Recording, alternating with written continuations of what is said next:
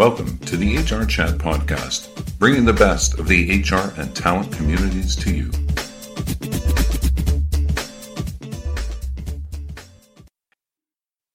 Mental health and substance abuse cost US businesses between 80 and 100 billion annually. Another study showed that serious mental illness cost America up to 193.2 billion in lost earnings per year. Depression is thought to count for up to 400 million lost workdays annually. And approximately 1 in 5 adults in the US, that's 18.5% of the population, experience mental illness each year. Research shows that mental health problems in the workplace cost UK employers £26 billion per year, averaging £1,035 per employee. And in Canada, that figure is around $1,500 per employee. Whilst mental health and support is better than ever, mental health in the workplace is something that still needs bringing to the forefront of people's minds. And we'll be considering this in this episode of the HR Chat podcast. Our guest this time is David Beeney, founder at breakingthesilence.co.uk, an advisor to businesses on how to reduce the stigma of mental health in the workplace. David suffered for over 30 years, not wanting to tell his colleagues or his employer that he was battling with mental health problems, believing that it would damage his career. And he was embarrassed and scared of the potential consequences. But now David is using his experience, commercial background, and business knowledge to help organizations implement mental health and well-being strategies within the workplace. David has committed the rest of his working life to reducing the stigma of mental health in the workplace. And it's my absolute pleasure to welcome you, David, onto the show today. Good afternoon, Bill. It's a real pleasure. Thank you for inviting me onto this podcast. Real privilege. So this is, some of our chats are a bit more lighthearted. This is a bit more of a serious chat, and it's a really, really important topic that we're talking about today. I just want to start by saying you kudos to you, respect to you. You took the extremely brave decision to share your own experiences with the wider world. Was there a specific moment or a trigger that caused you to decide that you wanted to do this? I wish I had a better story, Bill. I trained as a mental health counsellor about 10 years ago, believing that would be something I'd possibly do towards the end of my career. And my HR director had obviously got wind of that.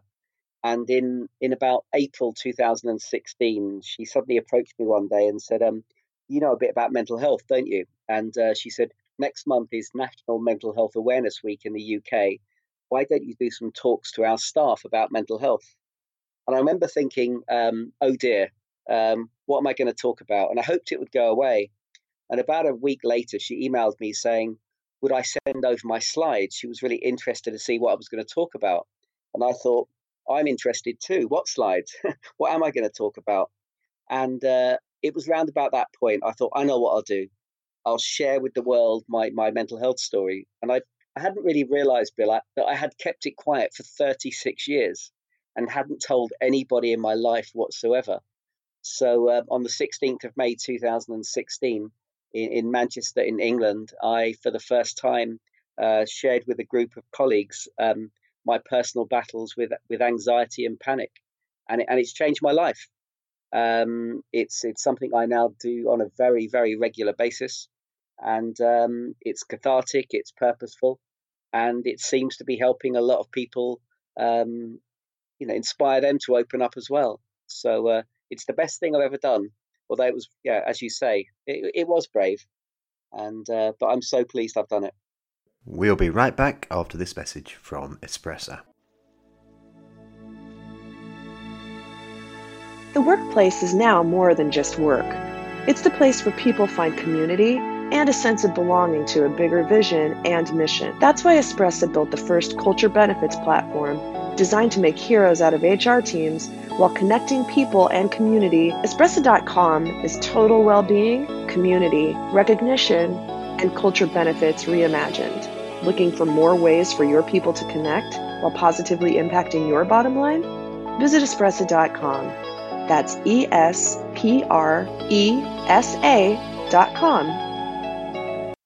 Why do you think that employees value hearing a story that they can relate to with someone who has enjoyed a successful career despite living with a mental health issue?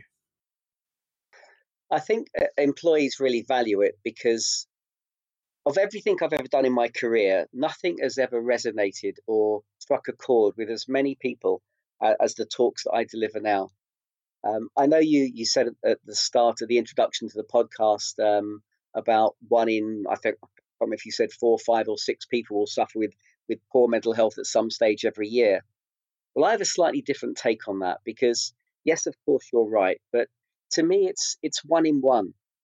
Bill, we all have physical health, and at some stage every year, our physical health could be better. And mental health is exactly the same. We all have mental health. The problem is, we have this certainly perception in the UK that you've only got poor mental health if you're diagnosed with depression, or diagnosed with anxiety, or diagnosed with schizophrenia. But you don't have to be diagnosed with poor mental health to have poor mental health.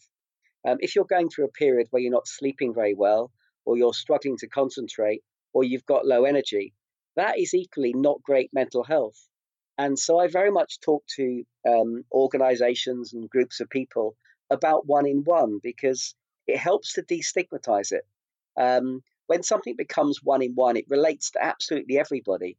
And it just makes it easier for people to open up and share how they're really feeling. Part of the problem, certainly in the UK, is that we've changed the meaning of the word mental to be something that we just don't want to associate with. And I'll give you an example of that. If you type into Google Images physical health, you get all these amazing images of people like Arnold Schwarzenegger and Usain Bolt, and every image is really positive. If you put mental health into Google Images, all you do is get pictures of people with their heads in their hands looking sad. And that frustrates me because why should why should physical health be seen as so positive and mental health be so negative? Because some people don't have very good physical health at all, but have very healthy minds. So in there lies part of the reason why no one wants to associate with having mental health. But it's something we all have. And the more we talk about it, the more we make it easier for everyone else to talk about it. And certainly in workplaces, ideally, we need senior people to open up and talk about how mental health has touched their lives. Because one of the myths, again, is that you can't be successful if you've suffered any degree of poor mental health. But that's absolutely rubbish.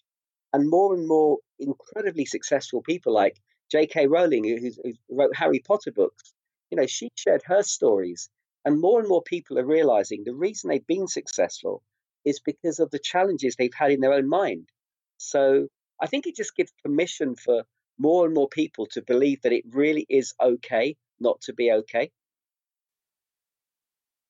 I've just had an aha moment listening to you there. You're absolutely right. You Google the term mental health and it's pretty much all negative images. You Google something maybe like mental well-being and you might get some more positive ones. That's amazing that society has taken us down that route. That's incredible.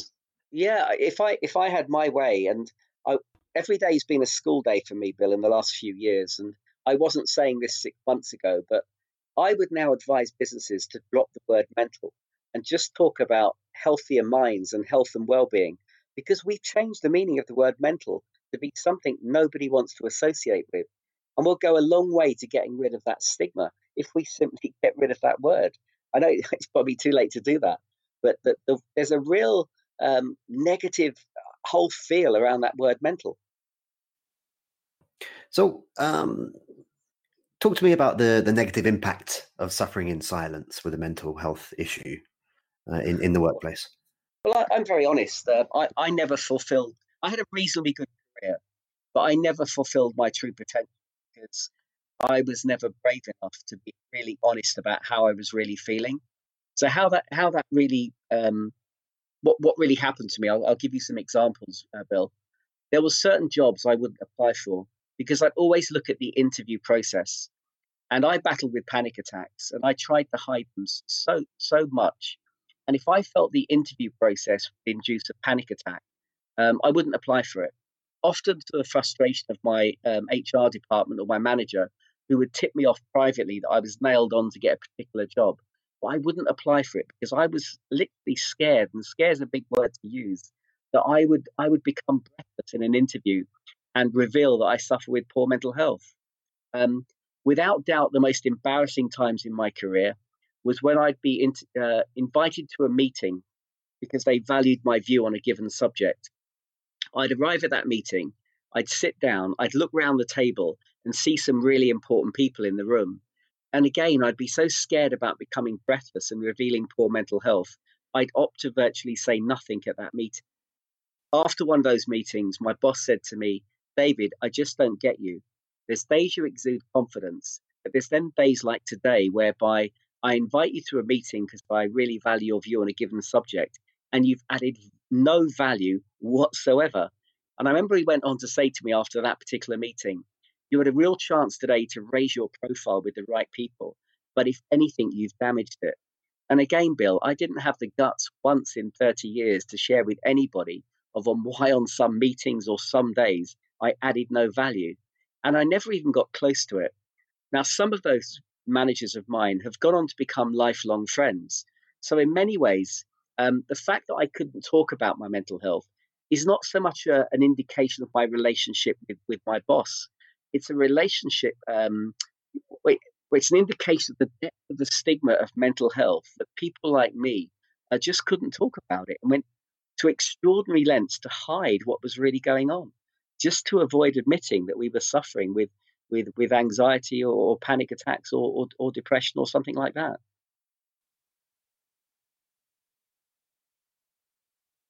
Now, you promote the importance of using the right language to encourage honest and open conversations about well-being. Yes. In your view, what is that correct, that right terminology, and also what should be avoided? Okay. The irony is, Bill, I spend every day saying to people these days, we've got to get better at talking about mental health. But the worst thing you could say to anybody is, I'm really worried about your mental health, because they would go into what I'd call shutdown mode. They would find it too intrusive. They're very unlikely to share with you their mental health because people just don't like to talk about it. So you're better off saying to somebody, I've noticed, for example, recently, Bill, a dip in your energy levels, because then you're far more likely to talk to me about what's going on in your life and its impact on your well-being. So again, we come back to that word mental. People don't like talking about their mental health because of the stigma and because of the embarrassment attached to it. So I think we've got as a trained counsellor, we're trained to notice, not interpret, because when you interpret, you can be guilty of judging. So if you are worried about a colleague or a loved one, the best thing you can do is to, generally as part of a wider conversation, but is to notice a change in behavior. So whatever that behavior is, it's okay to notice it. It's factual. So for example, Bill, if your energy levels were really low compared to normal, it is okay to say to you, Bill, I've noticed recently a dip in your energy levels. Are you okay? And as I say, you might just talk to me because I didn't mention your mental health. So again, interesting question, because I think the language to avoid is the use of the word mental and mental health. If you're really going to open up somebody to try and be honest about how they're really feeling. That is interesting, isn't it?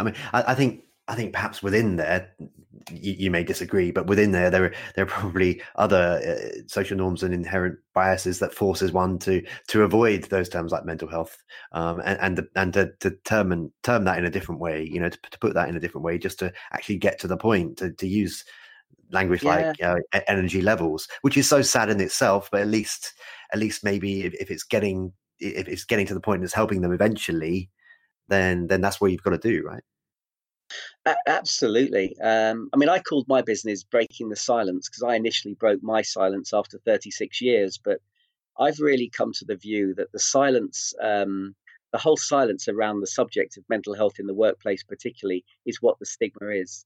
And somehow we've got to encourage more conversations in the same way we talk about physical health, to really try and eradicate that stigma. If you get two people go off sick from work on the same day, one with a broken leg and one with work-related stress, they go on very different journeys. Certainly in the UK, Bill, the person with the broken leg would get a card signed by everyone in the office. They would receive regular contact from family, friends, and work colleagues, checking in with them, making sure that they're okay. But the person who goes off with work-related stress, they generally don't get a card. People think they're doing you a favor by leaving you alone. You've often made it worse yourself by saying to your manager, no one knowing why I'm off. And But even though your colleagues will work out that you're away from the workplace because of poor mental health, they won't contact you because they think that the best thing for you is to leave you alone. Ironically, you need more support than the person with the broken leg, but you'll get less. And it's evidence-based now, certainly in the UK, that the longer the silence with someone who's off with mental health, the chances of them returning to the workplace get less and less and less the longer the silence. If the person who's off with a broken leg comes back to work on the same day as the person with work-related stress, the person with the broken leg comes back a hero. People can't walk past them without saying, "How's your leg?" But if you come back to work having been off for a period with mental health, people will tend to say nothing to you. They'll end up bumping into you and talking about the weather, even though you've been off for a month, because they don't want to embarrass you. You come back to work fearing you're going to be looked at and treated differently. And the irony is you probably are. And it gets harder and harder to come back to work the longer you're off with mental health, because you think you'll be treated differently, and you usually are, Bill. We've made some progress in the UK around the stigma of mental health, but we've got such a long way to go. It's going to be a very long journey. I was delivering a talk somewhere recently, and a poor lady was very tearful, very emotional throughout my talk. And she stayed behind afterwards to share with me that it was nearly a year to the day when she'd attempted to take her own life. And the business she was working for, they made her take it as holiday because it was self-inflicted. Can you believe that? Goodness me. Oh, I know, it's shocking, isn't it? I'm pleased to report she's no longer working for that company. But they made her take it as holiday, a suicide attempt, because it was self-inflicted, because they couldn't see that she was ill. And how sad is that? I don't know what to say to it. It's shocking, isn't it? It's shocking, and I think part of the irony of depression, say, is the worse it gets, the harder it is to talk to people, just like you were saying there. And it becomes a vicious cycle, and one feels like they're getting sucked down a bath plug, and you just push people away even more, and it can really take something massive to break that vicious cycle, and it's just so sad. But of course, then you wouldn't want to tell anybody about it, so they don't know. So then they'll say vicious things like that example you just used there. The silence, Bill, is the real danger around this. I knew a very talented finance director who, in the last financial crash in the UK, he sadly got the lift to the very top floor of his skyscraper in London, and he jumped to his death. Yes, he battled depression throughout all of his life, but the reason he's no longer with us is he couldn't talk about it. It wasn't the depression that killed him. It was the stigma of mental health. Most people who aren't here anymore are not here because of their mental illness. They're here because they couldn't talk about it. Generally, when people can share about their mental health, loved ones and professionals rally round and get you to a better place. And that's why we've got to work so much harder at making it easier for people to open up and be honest about how they really are feeling to do with their mental health. Yeah, okay. So we're going to wrap up in just a couple of minutes here, David. Last couple of questions for you, and I want to leave this interview today with some positive takeaways. So for HR pros and leaders out there listening to this interview, what insights can you share with them to help them inspire employees to be more open by saying it's okay not to be okay, and to share vulnerabilities? Okay, I'll say two things here. Firstly, we have this impression that we put ourselves under pressure to be perfect in life. What we don't realize is that we inspire people when we share vulnerability.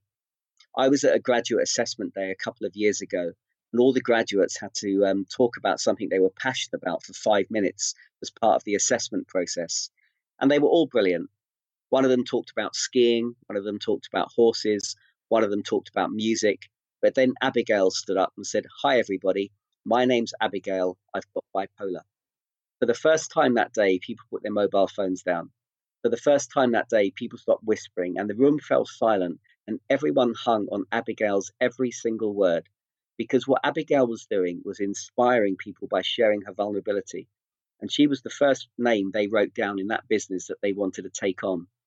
I do a lot of work these days with senior people at board level in the UK, and it's evidence-based now that the CEO of an organization is more likely to lose his job if he doesn't show weakness.